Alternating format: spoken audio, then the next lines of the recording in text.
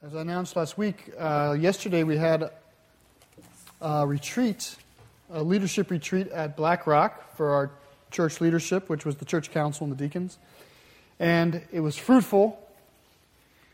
My mind the dust is still settling in my mind. I felt stretched, and I don't know, things haven't quite settled yet, but it was a good day.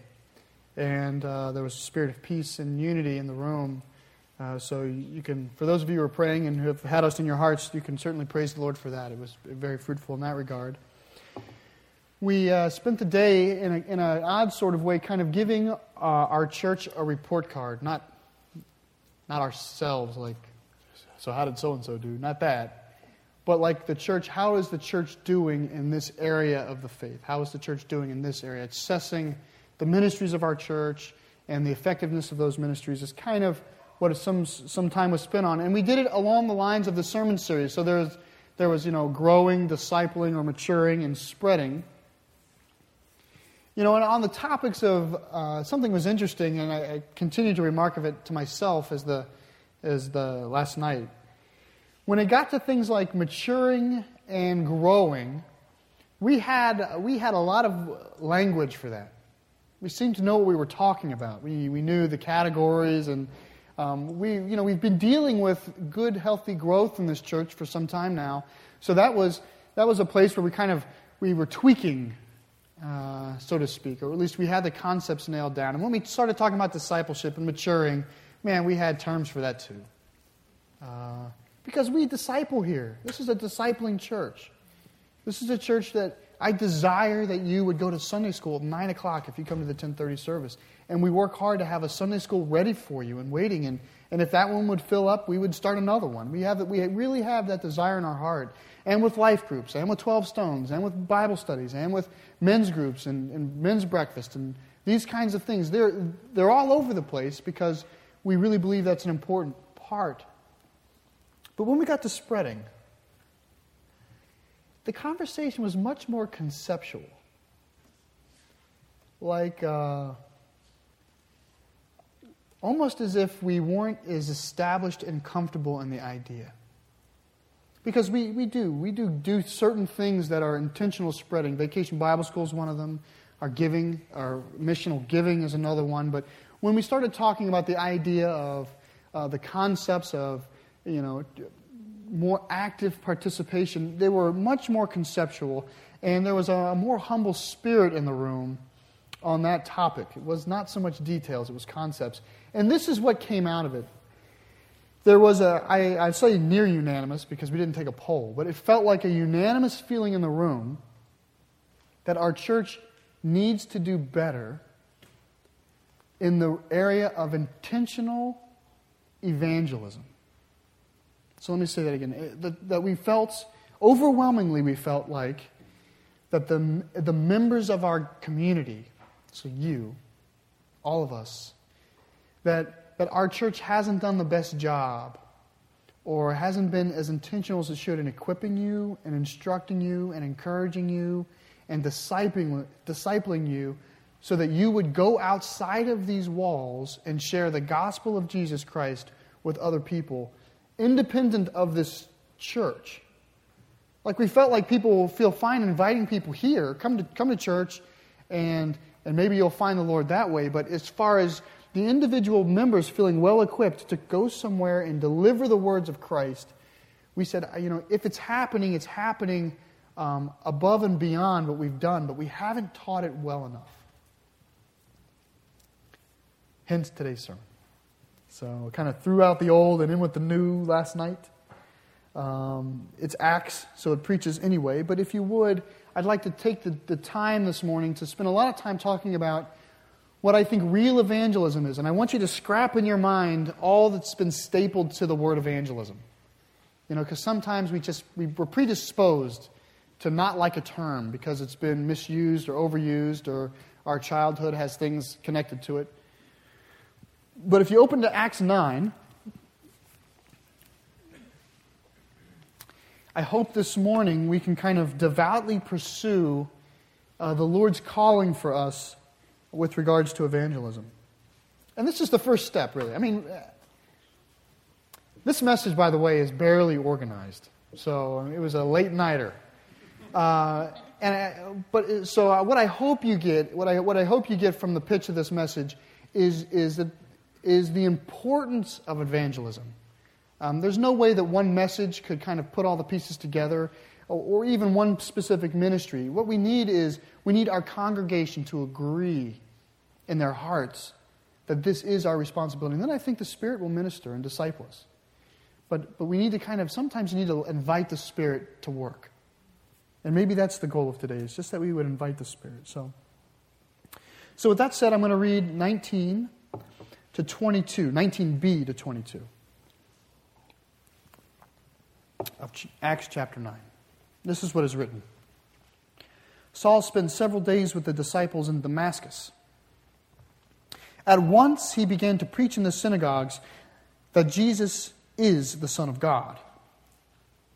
All those who heard him were astonished and asked, "Isn't this the man who raised havoc in Jerusalem among those who called on this name? And hasn't he come here to take them as prisoners to the chief priests?" Yet Saul grew more and more powerful and baffled the Jews living in Damascus by proving that Jesus is the Christ. Now this 19b, even the fact that it's a 19b, you can tell that it's picking up on some earlier ideas that we talked about last Sunday, not the least of which was the conversion of Saul. So last Sunday, Saul was converted, he was saved. And when I say that, what I mean is that Saul of Tarsus, before last Sunday, at least in the narrative, that he did not acknowledge Jesus Christ as the Lord and Savior of his life. And now he does. Another way of saying this is that before the Damascus Road experience and all that happened there, that Saul was pursuing righteousness by some other means. That he knew he was going to go to his Maker one day, but he thought that he would carry his own righteousness to the Lord at some point, and that the Lord would look at all the things that Saul had done and he would reckon that as righteousness, and after this experience, no more. That from this point on, when Saul goes to meet the Lord, the only words that Saul will have on his mouth is Jesus Christ. Every question God asks us, we're just going to say Jesus Christ. But when did you? Jesus Christ. Right? That's the difference. He's now a Christian. He now understands that none of us are righteous, and there's no way we can get to the kingdom based on our own works. We're dependent on the work of Jesus Christ. So he's saved. And then, if you look in 18, Ananias comes and he heals Saul. And then it says, immediately something like scales fell from Saul's eyes and he could see again. He got up and was baptized. After taking some food, he regained his strength. I find that interesting. Saul hasn't eaten or drank for 3 days. He's healed. You'd think he'd go get a bowl of cereal or something before he got baptized. It's been a long time. He's healed and he's immediately baptized. It precedes his nourishment. The kind of haste that he has to get into the faith, to be part of the faith, to be obedient to the Lord. And then, it's after that, it's after his conversion, it's after his baptism that we finally read in verse 20, at once he began to preach in the synagogues that Jesus is the Son of God. Saul didn't go to a clinic or a conference or a retreat to figure out that this was what he was supposed to do. He's convicted, he's converted, he's baptized, and at once he enters into the synagogue and preaches that Jesus Christ is the Son of God.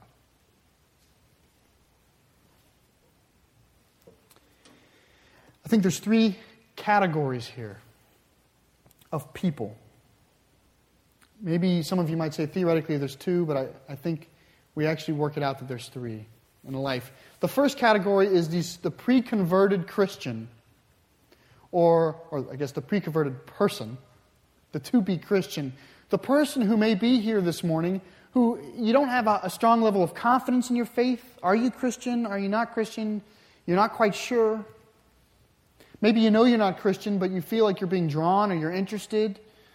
So far, things you've heard don't sound as hypocritical as you thought they were supposed to sound in church. You like the people. You're kind of pursuing more. Maybe it's a little more than that. Maybe you've been running from the Lord all this time and you know you've been running.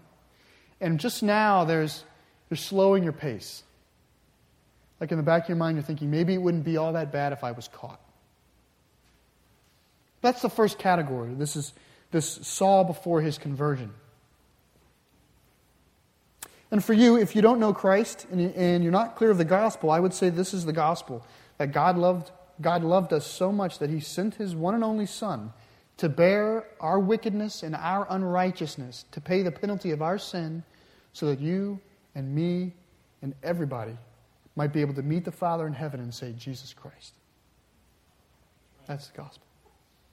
So if you're here, if you're running, or if you're slowing your pace up, or if you're waiting for an excuse, or you just want to make sure you understand it, the basis of Christianity is faith in Jesus Christ. That's what you're called to this morning. To believe and commit your life to the work of Jesus Christ. That's category 1. Here's category 2. He gets baptized. Now, I kind of think category 2, this baptism, is like the film between two ideas. It's not really a stage, except that, once again, I think in the church of our time, we have a pool of believers who want to live on one side of baptism. They want to have a faith, but they're not convicted or convinced that they need to be baptized. They don't know what the significance is. And I want to suggest this morning that if you call yourself a believer and you're not being baptized, I want to try to offer why that might be the case. I think one of the reasons is it is very convenient to call yourself a Christian but not have to put the jersey on. You know, it's like you're on the team, but you just keep score. You're the scorekeep person, right? You don't get a name on the back of your jersey or anything. It's just easier that way. There's this idea that I can in my own personal life, Jesus knows I know Jesus. I pray to Jesus and He hears me. All of that's going on. But the idea, sometimes the significance, baptism is symbolically significant even to you. And that if you do that, now you're really on board. Now you're really in this church, which means you got to deal with all the good and all the bad. Right? You're cooperating and committing to be part of the solution. And you're confessing that you're part of the problem. You're not just consuming anymore. You're producing. And that is a step that is not always easy. And so I considered a second category. Because you have a saving knowledge, but you haven't fully adapted yourself or committed yourself to the body of Christ. And I think baptism is a significant sign for that. Every day I become increasingly more convinced that God is really smart in His institution of this ordinance here, of something to bring people, clearly to bring them from one side to the other. Even though it doesn't save, a clear tool to bring them from one side to the other. So maybe there's some of you that are in category 2. Here's category 3. At once he began to preach in the synagogues that Jesus is the Son of God. Category 1, on the way to Christ, being pursued by Christ, considering Christ. Category 2, you're in the faith, but you haven't fully expressed your commitment through the sign and mark of baptism. Category 3, you call yourself a Christian, you've been baptized. At once, in the synagogue, preaching that Jesus is the Son of God. That's the 3 categories. We either don't know Jesus, or amidst the process of confessing Him publicly, once we've done that, we are witnesses of Jesus Christ. We witness to Him. We witness to Jesus Christ. Jesus doesn't have other minions of witnesses in Hockessin or in this greater area. We are the witnesses of Jesus Christ. We and the other faithful churches around us, people just like ourselves, we are the witnesses of Jesus Christ. We are the mouthpiece that spreads the Word. The Word was with us, and the Word was us. The Word comes out of our mouth and into the minds and hearts and souls of other people. We are the witnesses. At once, Saul gets up from his baptism, goes into the synagogue, and begins to preach that Jesus is the Son of God. Those are the 3 categories. There is not a category that I can find in Scripture of people who are saved, baptized, and do nothing with their testimony. There's no 4th category. No fourth category that's considered obedient. Fully obedient. Now, this is the excuse that you may be using, because I've used it, that you may be saying, Pastor John, I'm no Paul. I know that. I'm no Paul either. That Paul, Paul's Paul.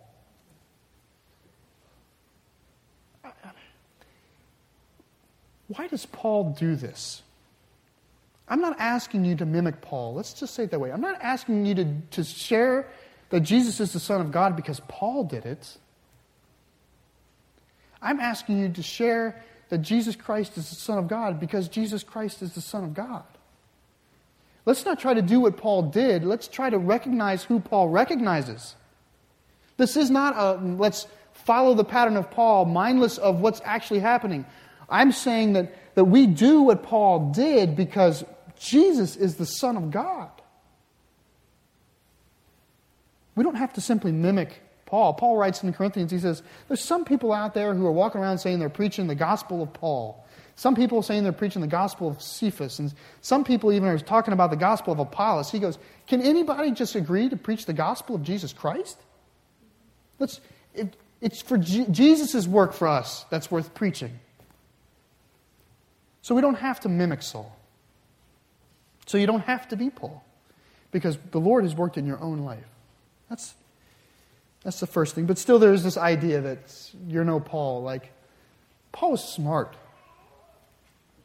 And he had all this scripture. You don't have scripture. You can say, Pastor John, I don't know scripture like Saul did. Saul could do really cool stuff, like heal people. You can't do that. There's that feeling in us. If I could do the things that Saul could do, well, maybe I'd be like Saul. Well, I will say, I'm not asking you today to go into the synagogue and preach that Jesus is the Son of God.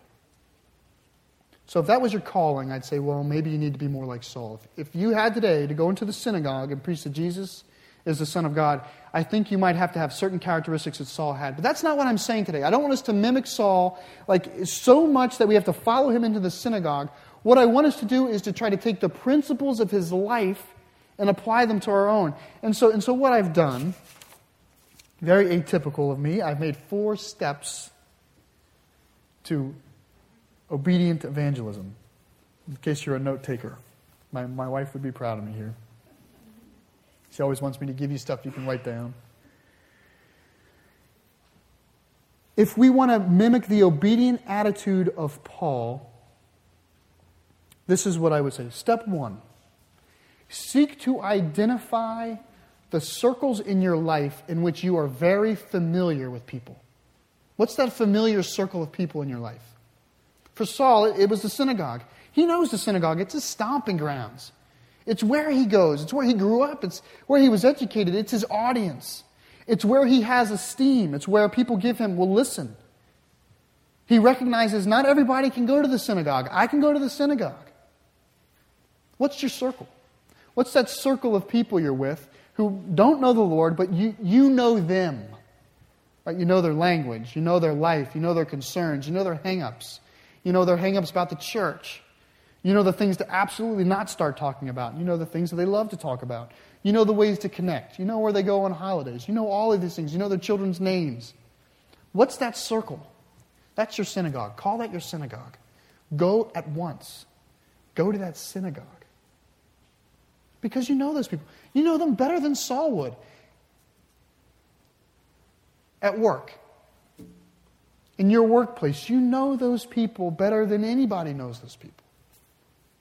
In the play group that you attend, do you actually think that Saul would want to show up at your play group? Speak Greek? Nobody would get it. It would be a failure. Saul would send you. You go to the play group. What's your circle? Your classroom? Teacher's lounge? Lab? Do we still have people in a laboratory in this church? It used to be all laboratory people. Right? Laboratory. Some of you may say this, I don't have any circle of non-believers because I'm stuck at home with my kids.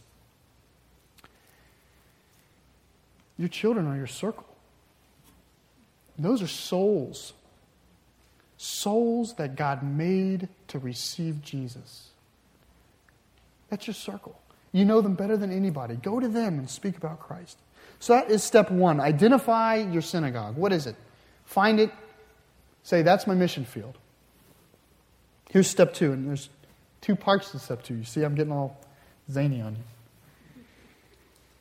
Now, attempt to see that circle of people with the eyes of God. See them and love them as God sees them and loves them. And there's 2 ways to do this. The first way is to remind yourself that God so loved the world that He gave His only Son. That He didn't just do it for you, He did it for that person across the table from you who doesn't know or love the Lord. That there's this intent of God to make the gospel fully available to all people. And the more and more you think about that and know that, the more and more you will find that He actually does want you to talk to this person who doesn't know Jesus. So that's the first way of knowing and loving them like God does. Here's the second way. We need to appreciate that God is going to call all human beings to account one day. Every single human that has ever walked the earth will be called to account before the Lord, and they will be judged on one thing. Have they placed their faith in the saving work of Jesus Christ or not? Not what they've done, not how good they've been, not were they faithful in their own genre of faith. Have they placed their faith in the saving work of Jesus Christ or not? The person across from your table will one day have to go meet God and give answer to that. And there's 2 responses. If they have placed their faith in Jesus Christ, they spend eternity in heaven. If they have not, they spend eternity in hell. The eternity in hell is as real a concept in the faith, is as real a place, is as real an idea, is as real a reality as our hope for heaven. If I wanted to preach this scripture without hell and judgment, I would have to chop it up like some paper snowflake. It's as much a part of this story. All people are going to either go to heaven or they're going to go to hell. And the marker, the difference is those who claim to know Jesus Christ as their Lord and Savior. Now, if you're trying to know and love the people in your synagogue like God does, those are the 2 things. That God loved the world, that He sent His only Son, because all people will come to judgment.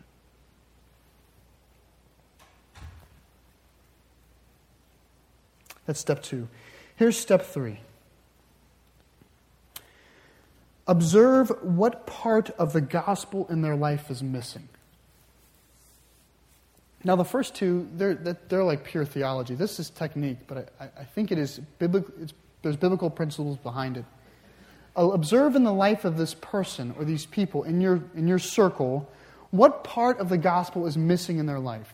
And what I mean is the whole gospel is always true all the time, but the doorway into the gospel can be very different for different people.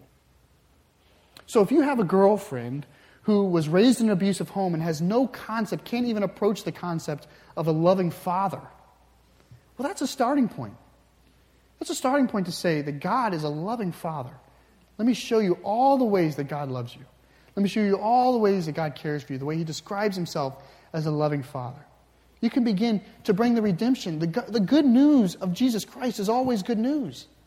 So find the place in their life where they need to hear that kind of good news.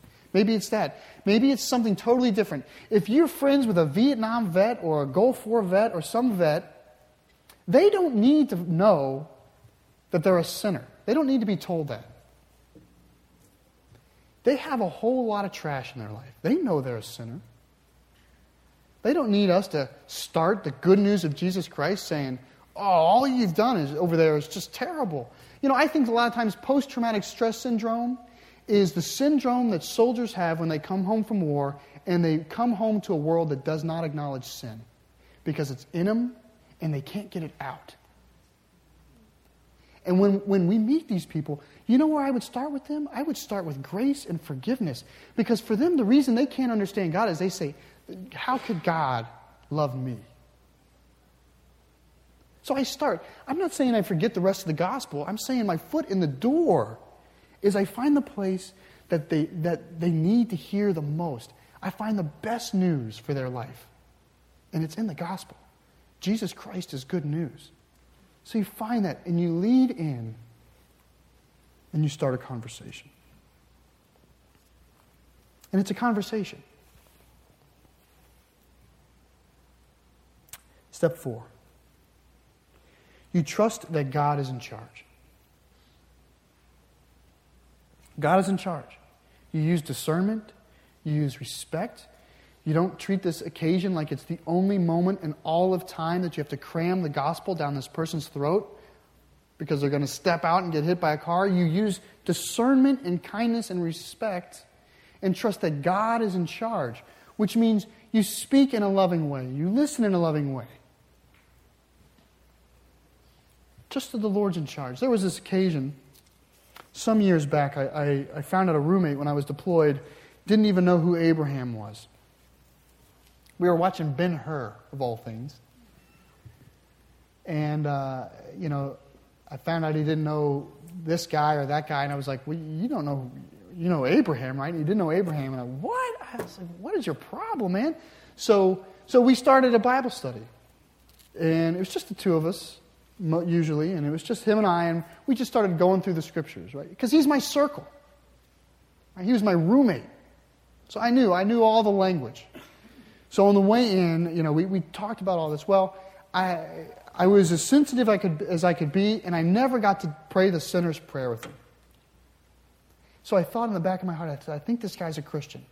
I think he's a Christian, but I never got to say the words or the sinner's prayer or this kind of thing. And he moved away, and it's years later, about 3 months ago, I get an email from him. It says, just want you to know, I've gotten involved in a church. It's changed my life. Thank you. That's years. God's in charge. God's in charge. Our responsibility is to be obedient to what we're supposed to do right now. At once, we go preach. We preach in our circle. We preach in a sensitive way, in a way that we know will meet them because we know these people. And we trust that God's in charge and He'll take care of the rest. That's the 4 steps. And if you do those 4 steps, this is what will happen. 23. After many days had gone by, the Jews conspired to kill him. You see that? If you follow my 4 steps, you'll be dead in a week. After many days had gone by, the Jews conspired to kill him, but Saul learned of their plan. Day and night they kept close watch at the city gates in order to kill him. But his followers took him by night and lowered him in a basket through an opening in the wall. Let's see what he does in Jerusalem. Let's see if Paul is consistent here. When he came to Jerusalem, he tried to join the disciples, but they were all afraid of him, not believing that he really was a disciple. But Barnabas took him and brought him to the apostles. He told them how Saul, on his journey, had seen the Lord, and that the Lord had spoken to him, and how in Damascus he had preached fearlessly in the name of Jesus. So Saul stayed with them and moved about freely in Jerusalem, speaking boldly in the name of the Lord. You see it? It's because he's in the 3rd category. He talked and debated with the Grecian Jews, but they tried to kill him. When the brothers learned of this, they took him down to Caesarea and sent him off to Tarsus. Then the church throughout Judea, Galilee, and Samaria enjoyed a time of peace. It was strengthened, and encouraged by the Holy Spirit, it grew in numbers, living in the fear of the Lord. You got to remember that God's in charge. So if it seems like your gospel witness was a failure, if it seems like it bore no fruit at all, if it seems like it didn't do any good, you don't know what it did. You just don't know. If they tried to kill you, who knows? It's our job to be obedient. It's God's job to do the work here. And besides, something happened. You may have missed it, but something actually happened. Despite the 2 murderous attempts, did you see what happened by the end of the story? It happens between verse 30 and verse 31. When the brothers learned of this, the plot to kill him, they took him down to Caesarea and they sent him off to Tarsus. Now look at this. Then the church throughout Judea, Galilee, and Samaria enjoyed a time of peace. It was strengthened. It was encouraged by the Holy Spirit. It grew in numbers because they lived in the fear of the Lord. Now, how did that happen? Why is that even here? The ESV begins 31 with so. So as a result. So the idea is that somehow the sending away of Saul of Tarsus to get him out of the country, get him to Caesarea and get him home, get him out of here to save his life, somehow that is connected to the peace in the church. And it's just not the church in Jerusalem, it's the entire church. Jerusalem, Galilee, Samaria. That's as far as the church has gone right now. So somehow, all of what Paul's done here has resulted in peace. Otherwise, the verse really doesn't make any sense. So how does Saul's witness, how does all this matter? How does it generate peace? Well, I think this is kind of what happened. You know, last week we talked about Saul being described as a dragon. The fact that he breathed out threats and he ravaged the church and his scales fell off his eyes. Well, I think in a way, the conversion of Saul is like the head of the dragon being chopped off. That the massive strategy of the enemy, their key player, the quarterback of the enemy, was Saul of Tarsus. And it's worse than the head getting chopped off. It's the head of the dragon devouring itself. It's like the dragon's eating his own flesh. To have Saul of Tarsus, their key man, pointing a finger back at the synagogue, baffling it with the scriptures. That's what it says, baffled it. It's busting on him is what he's doing. It's busting. If you were there, it'd be like, ooh, snap. Saul is snapping. There's snapping happening. That's what's going on here. Saul and his conversion has become the enemy's worst nightmare. He's going around, and all the so-called teachers of the law, Saul is trouncing on them. He's stomping on them with Scripture. They throw out a verse, he throws back 30 verses from memory. He was best among his peers. They talk about righteousness. He talks about abounding righteousness of his own life. It's a circle. He knows his circle. Right? He's crushing them theologically. He's so dangerous. He's so damaging. They got to kill him. There's nothing they can do. They got to kill this guy and get him out quick. And so what do? He smuggles out, and to me, the time of peace comes because the enemy is in absolute disarray. What's going on? It would have felt like they just got hit by a truck. What just happened to us? What's the strategy? Who's on first? What's going on? That's where this time of peace is coming from, so that all of this sharing the gospel of Saul, which seems in vain at the time, right? He shares, they try to kill him, so he scatters. It's funny that Saul is scattering right after his conversion. He goes somewhere else, shares, they try to kill him, he scatters. You look at Saul and you go, this is fruitless sharing of the gospel. This evangelism has no effect except for the simple effect that the entire church of Jesus Christ experiences peace through his work. You just don't know. You don't know how the words of Christ are landing on someone else. All Scripture is God-breathed. All Scripture. The word of Jesus converts. It's got power. It is real power. It's not you. It's grace of God that He's using us. You just don't know what's happening. And I see this. I see this verse 31. This verse 31, I think I read it or think of it every single day right now. This is Pastor Terry and I. This is probably how we entered into this entire sermon series in a way, is just meditating on the idea that our church feels right now like it's in a time of peace. It just feels that way. It feels good to be alive in this church. And I think sometimes we need to remember that peace is a gift from God. It isn't something we can forge.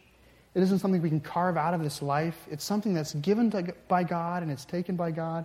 It's something that we can only trust to have later on in life. The never-ending peace in Scripture happens later. So the fact that God's given this church peace, this time of peace, makes me so committed to that we ought to do something with it. And I think that starts with the Christians of this church, all those in the third category, bolstering themselves in the Spirit of Jesus Christ to speak of His work. Not because Paul did it, but because what God did for us. In your circle, in your synagogue, in the way that you know how to the people when you see an opportunity, have a word for them. And the church will continue to grow and be strengthened in the fear of the Lord. Amen.